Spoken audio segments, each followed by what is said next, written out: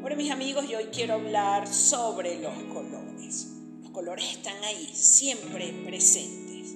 Unos nos agradan, otros pues los rechazamos o simplemente ni los tomamos en cuenta. El color tiene en nosotros la facultad de crearnos una sensación de bienestar o de rechazo.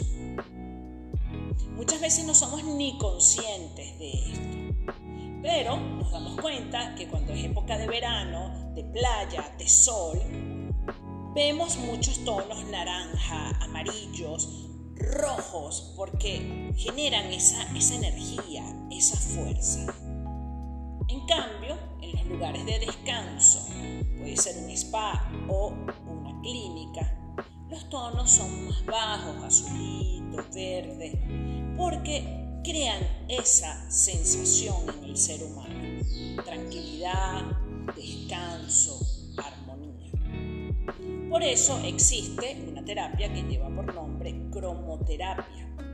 Ellos afirman que el color trabaja sobre nuestra parte física, mental, emocional y hasta psíquica.